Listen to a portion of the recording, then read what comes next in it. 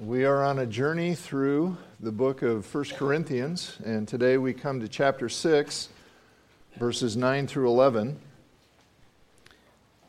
So if you have a Bible or an app, you want to open it there. I'm going to be reading from the New International Version today because I think it does a better job of translation on this passage. If you are just joining us, this book is a letter written by the Apostle Paul to a group of believers in Jesus, a church in a town called Corinth. And they have a big problem. And their problem is that they've fallen into a trap which I'm describing as the trap of a do-it-yourself spirituality. They have, what I mean by that is they've begun relying on themselves and on their own wisdom instead of relying on Jesus and His wisdom. To say it another way, they're coming up with their own answers to the big questions of life. And they're trusting in those answers rather than trusting the answers that Jesus gave us, the answers of Scripture that He affirmed for us. And we're currently in a section that really emphasizes how different Jesus' answers often are from the answers that we hear from the world around us, especially when we're talking about moral boundaries between what's good and what isn't, and especially when it comes to what's good in our relationships. That's been kind of a focal point of the passage or the section we're in. So how we handle our sexuality, how we understand it, how we respond to that, and also how we deal with conflicts. We've been seeing that. And Jesus' answers to some of those big questions can be very, very different from what our culture would say. So today we're going to focus on verses 9 through 11, but I'm going to start at verse 8, I'll explain it in a minute. Okay, so 1 Corinthians 6, beginning at verse 8. Paul writes and says, instead, so you can see we're in the middle of something here. Instead, you yourselves cheat and do wrong, and you do this to your brothers and sisters, your fellow believers in Jesus, in other words. Or do you not know that wrongdoers will not inherit the kingdom of God? Do not be deceived. Neither the sexually immoral, nor idolaters, nor adulterers, nor men who have sex with men, nor thieves, nor the greedy, nor drunkards, nor slanderers, nor swindlers will inherit the kingdom of God. And that is what some of you were. But you were washed, you were sanctified, you were justified in the name of our Lord Jesus Christ and by the Spirit of our God. Now, I started with verse 8 so you can see the tight connection between what has come before and what is now coming. Some translations leave out the word or at the beginning of verse 9. That makes it sound like Paul is starting a whole new topic, but he really isn't. Then also note the word wrongdoers in verse 9. Some translations use the word unrighteous, which is an acceptable option for this word, but that keeps us from seeing the connection with the word do wrong in verse 8. It's two forms of the same word. So what Paul is saying is, you Corinthians, you believers in Jesus in Corinth, you are doing wrong. And don't you know that wrongdoers will not inherit the kingdom of God? And then he goes on and lists various ways of doing wrong. all of which seem to be things that the people in Corinth, the believers in Jesus in Corinth, we're doing. And that one fact ought to keep us from making an error in our thinking, which is that people who believe in Jesus are nothing like people who do these things. That's just not true. These are all things that believers in Jesus can and do struggle with. And if you don't see yourself struggling with any things in this list, we could probably find another list elsewhere in the Bible that would have something that you struggle with. I say that so that we realize there's no room for arrogance here. There's no room for looking down on others who might struggle with something that we don't, but we have our own.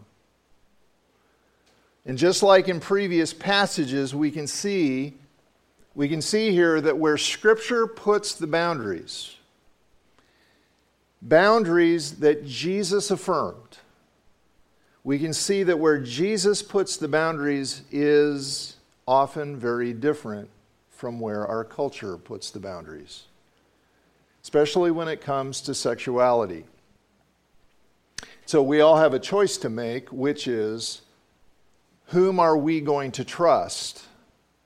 Whom are we going to trust to put the boundaries in the best possible place? So we need to think carefully, and we need to think with great humility. So let me start with a few observations here from what this passage is telling us. First thing is to notice that what's at stake is huge. There are huge things at stake here. This is not trivial stuff he's talking about.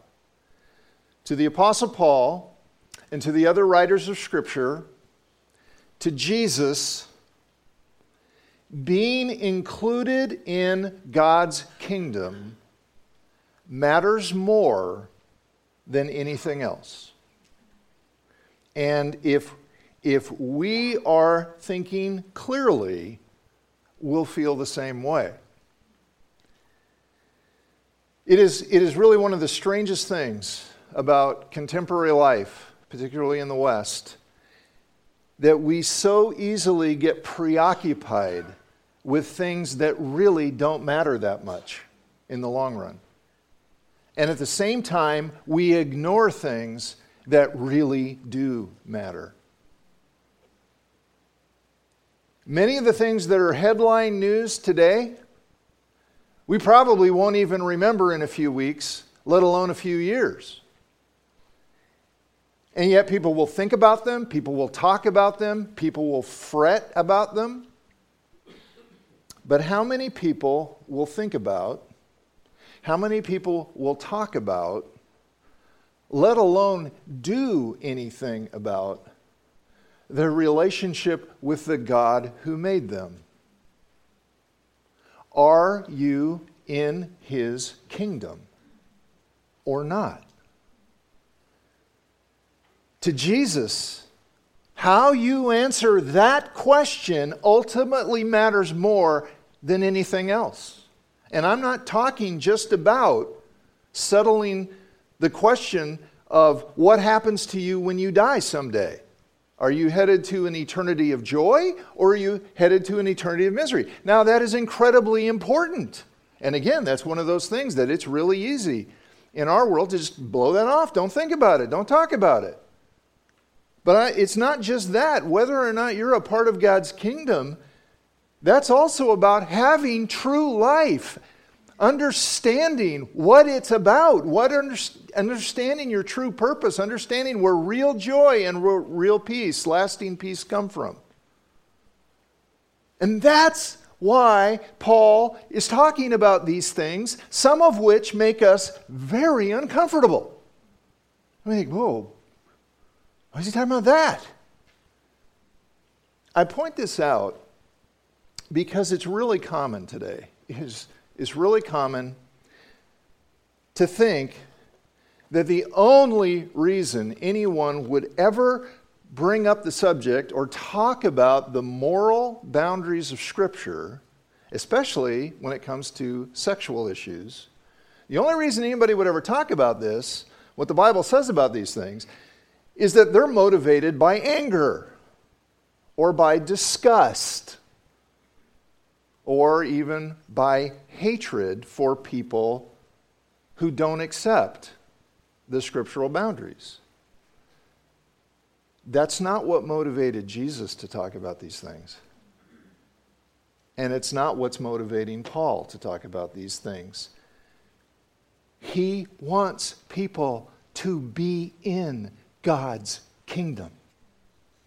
He wants them to be part of God's family. He wants them to have eternal life. That's why he's talking about these things. And that is a loving motive. And that's the same thing that must motivate all of us in this room who are followers of Jesus.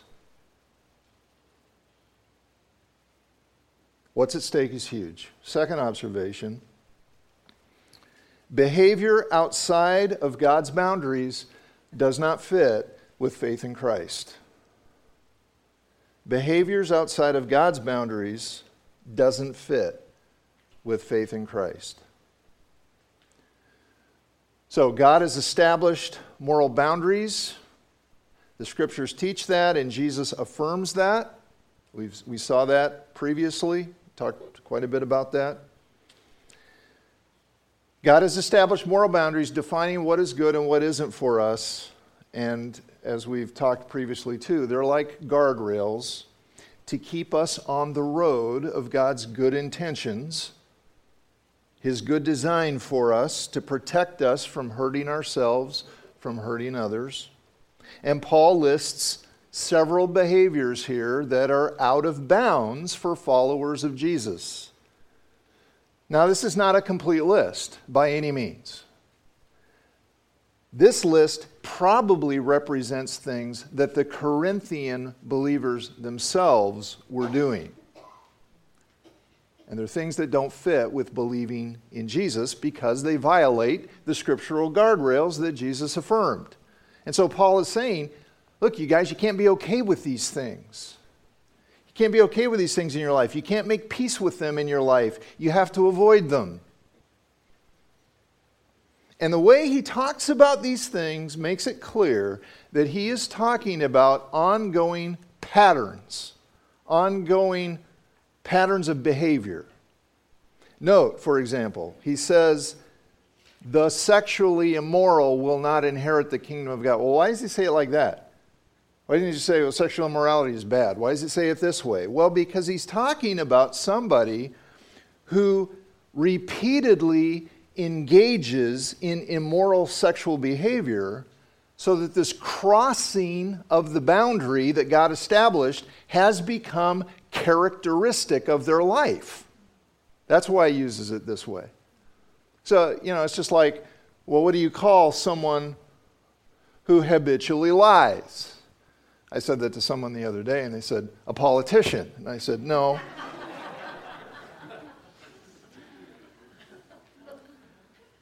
Someone who habitually lies, we call them a liar.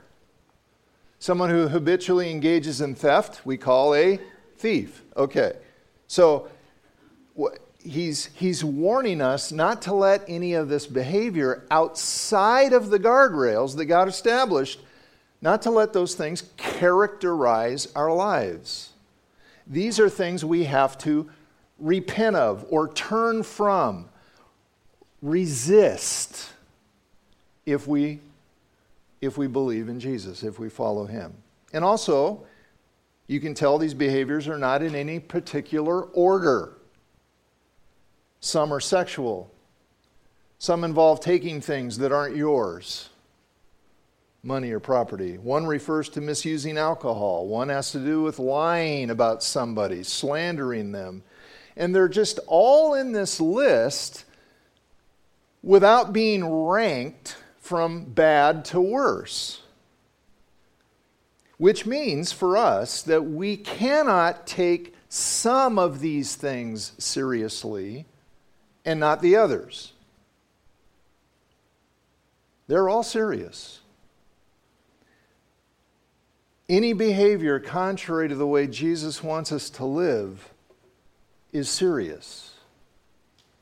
So I plead with you, do not buy the lie that says if you're a believer in Jesus, you don't really have to take sin seriously because Jesus is going to forgive you.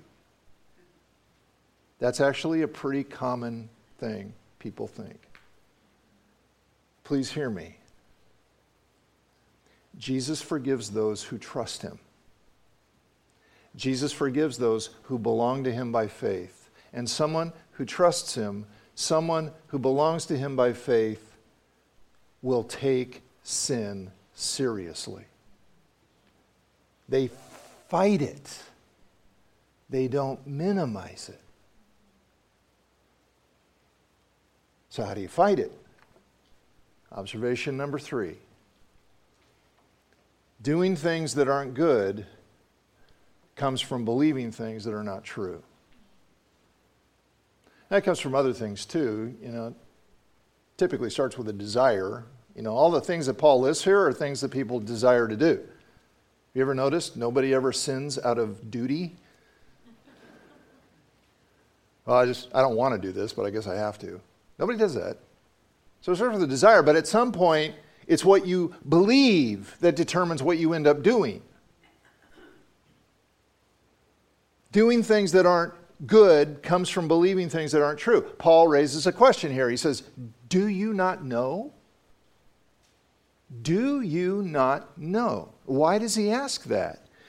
Because when he considers how the Corinthians are just crossing these moral boundaries, he knows something is wrong with their thinking. They either don't know something that they should know, or they're forgetting something that they should remember, or they've been fooled into thinking things that just aren't true. That's why he says, do not be deceived. The trouble with being deceived is you don't know you are. You think you got it. That's the danger of deception. The Corinthians were not living the way Jesus wanted them to live because they had become confused about many things. But there's a root confusion here. There's a primary confusion, and Paul deals with it head on. What is it? It's their confusion about who they are.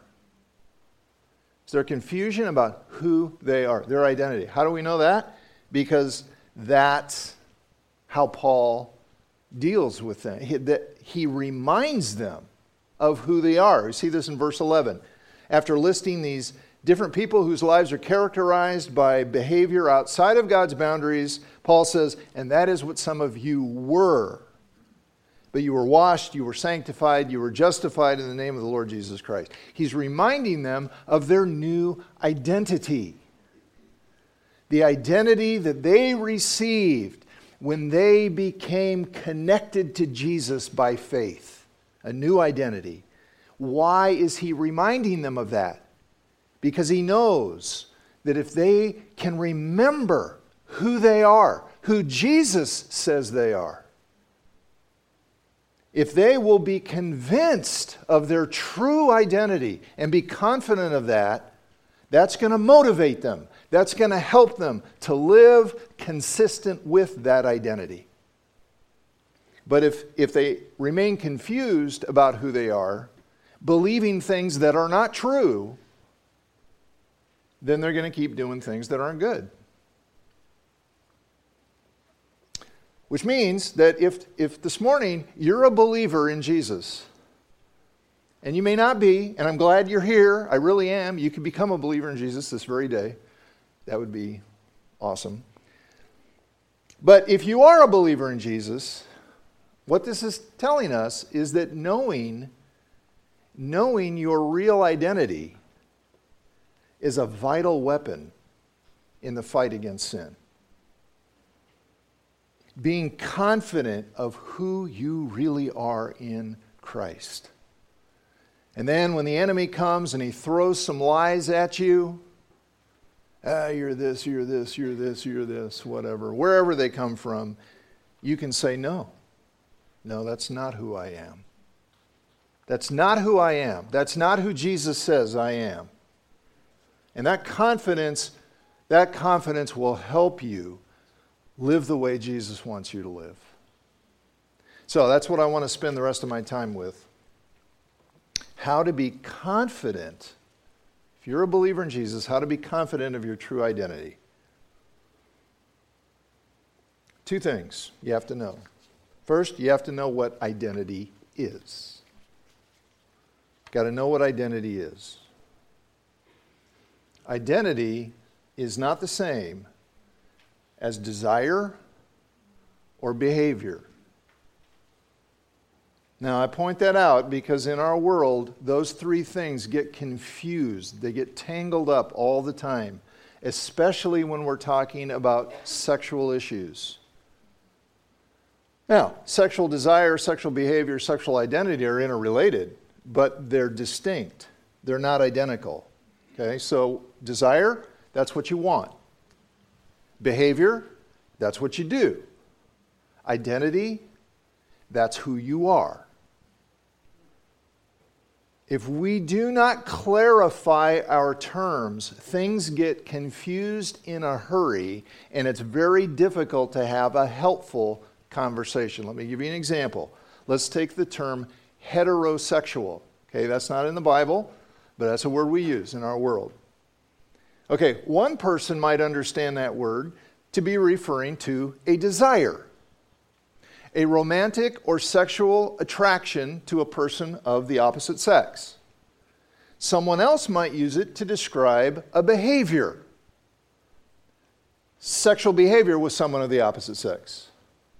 And still another person might use it to, or understand it as an identity, saying, well, he is a heterosexual, or she is straight, to use a synonym.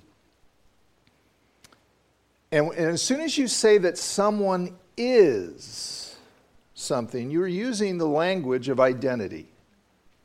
Now, if people don't realize they're using the same word in different ways, it gets confusing. It gets very confusing. And this is a big reason why conversations about sexual issues can be so difficult and so emotional. I mean, it's already emotional. And you throw confusion over terminology in the mix, and it just gets all that more emotional and difficult. Because you think you're talking about one thing. You think, for example, you're talking about a behavior, what somebody does, but they're talking about an identity, what someone is. And so, for example, to say, as this passage does, that same-sex sexual relationships are outside of God's boundary, and you think you're talking about a behavior, and they think we're talking about an identity, they don't hear it as rejecting a behavior, they hear it as rejecting a person. That's what they're hearing. So we've got to be very careful here to untangle the threads and clarify the differences. Desire, what you want. Behavior, what you do. Identity, who you are. You've got to know what identity is. And then the other thing to know is you got to know where identity comes from, or where you're going to locate your identity. Where does your identity come from? And here we get very different answers from our culture and from Jesus. Very different answers. Let's start with our culture. Prominent, influential voices in media, in entertainment, in education, and in politics are all fairly unified in this perspective, telling us that your identity is based on your background, your people, who you come from, and even more so, your desires, your sexual desires in particular, are considered the deepest and truest expression of who you really are. Sexual behavior, then, is considered good if it's consistent with your identity, with your desires, because your desires determine your identity, and your identity then should determine your behavior. So it would be a common narrative here. You know, somebody gets married to someone of the opposite sex, and then later on decides, well, you know what, my deepest desires are for a relationship with someone of the same sex, so I've done this contrary to my true identity, who I really am, and therefore that behavior is not good. So your behavior is considered good if it's consistent with your true identity, if it's in line with your deepest desires. Now, there are a few exceptions to this. Our culture still holds out that there are certain sexual desires that even if they're deep and even if they're strong, they're not an acceptable, basis of behavior. But by and large, that's pretty much what we're told. Okay, what about Jesus? According to Jesus, according to the rest of Scripture, which Jesus affirms, your background and your desires, sexual or otherwise, are not a reliable guide to who you are, to your identity. Well, why not? Because when it comes to desires, we're all broken because of sin. We all are. We're all a mixture of desires. Good or bad. Again, according to God's standards, what makes a good desire, what makes a bad desire, it's whether that desire can be fulfilled in a way that's within God's guardrails that He established. And so we're all a mixture. And none of our desires represents our deepest and truest self. None of them. I'm going to quote Pastor Sam Alberry here. If you haven't read his stuff, I encourage you to. His whole adult life, he says, he has experienced feelings of same-sex attraction. And he says this, quote, Jesus said, if anyone would come after me, let him deny himself, take up his cross, and follow me. The key word is anyone. To follow Jesus, all of us will have to say a deep and profound no to some of our deepest intuitions and longings. Jesus doesn't put self in front of identity. He puts it in front of denial. Jesus never tells us to look within. He never tells us to look inside and check out our desires in order to figure out who we are. Jesus never tells us to listen to the voices around us to tell us who we are. He says instead, come to me. Listen to me. I will tell you who you are. I will tell you who I made you to be. I will tell you who I died to free you to be. You see it right here in verse 11. That's what some of you were, but you were washed. That is, you were cleansed from your past. You're cleansed from your guilt. You were sanctified. That is, God set you apart to be a member of His people, His family. You were justified. That is, you were made right with God in the name of our Lord Jesus Christ and by the Spirit of God. You'll notice He does not say you washed yourself. You set yourself apart. You justified yourself. No, you didn't do it. You didn't do it. God did it. And God did it in the name, that is, in the person of His Son, the Lord Jesus, and by the power of His Spirit. If you belong to Jesus, your identity is a work of God. You are defined by Him, not by your past. Doesn't matter what it was. You're not defined by your heritage. You're not defined by your tribe or your nation or your race. And you're not defined by your desires. It doesn't matter what they are. Jesus said, deny yourself and follow me. That means saying no to self whenever self wants to do something that Jesus doesn't want us to do. And listen, we all have to do this. This is not something for just some people. This is for everybody. We all have desires we have to say no to. We all do. Any desire that cannot be fulfilled within God's design, no matter how much we might want it, because our desires don't define us. Jesus does.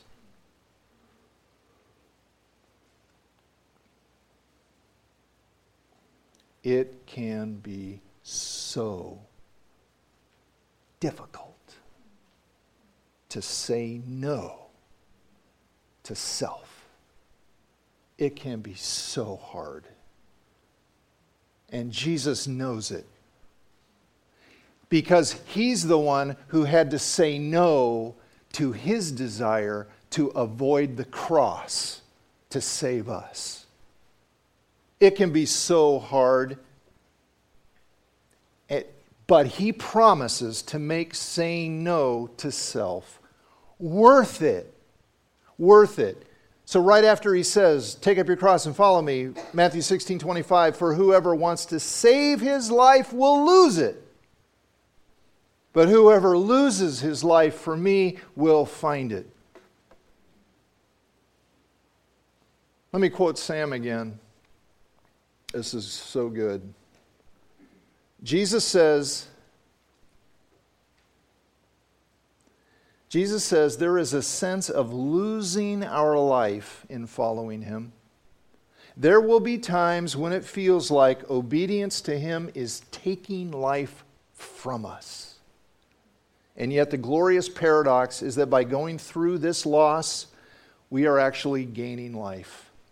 We are gaining life. By denying self and following Jesus, we don't become less who we are. We become most truly ourselves.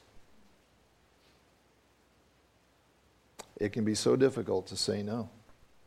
Some desires are so strong, so persistent, so deep, it feels like death saying no to them. Do not ever estimate how hard it is. Do not underestimate how hard it is for people to say no to sometimes. But it's something we have to do. We all do. That's the road. That's the road to life that Jesus calls us to follow. He brings us into his family. He gives us a new identity, and he says, come follow me, and I'll take you. I'll take you to the life that I meant you to have. Do you belong to Jesus? That is the most important question I could possibly ask you. Do you belong to Jesus? And if you do you know who you are in him? Who are you listening to tell you who you are? Because every other voice, even if it's your own, will lead you astray. Do you see yourself the way he sees you? Do you know what he says about you? Because the more convinced you are of who Jesus says you are, the more inclined you're going to be, the more motivated you're going to be, the more you're going to want to live the life that he wants you to live. Let's pray.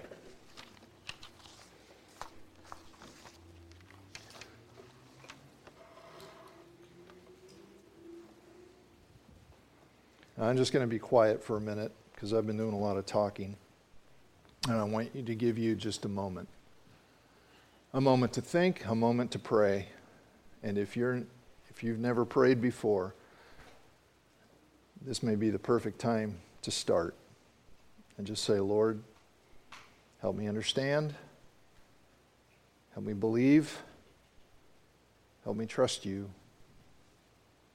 I don't know what your battle is. I don't know what desires you struggle with, but I can tell you we all struggle with some. And if we're not struggling with any, it probably means we're not listening to Jesus.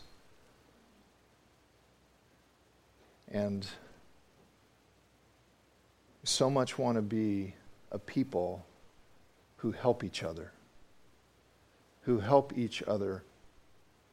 understand what it means to follow Jesus and then do it. So, I'll just give you a moment to think and to pray, and then I'll pray in just a minute.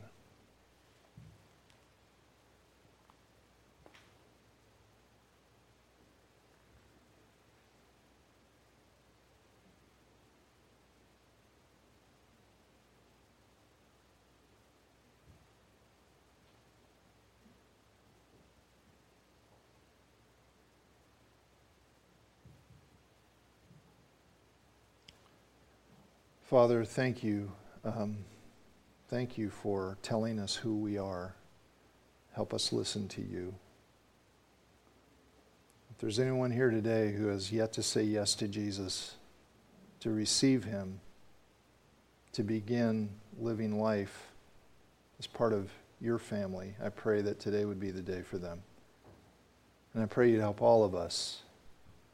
Help us all just live out the love and the truth, the compassion, the mercy, the truthfulness, the integrity of Jesus. God, we need your help. We need your Spirit, and we pray you would help us now in Jesus' name. Amen.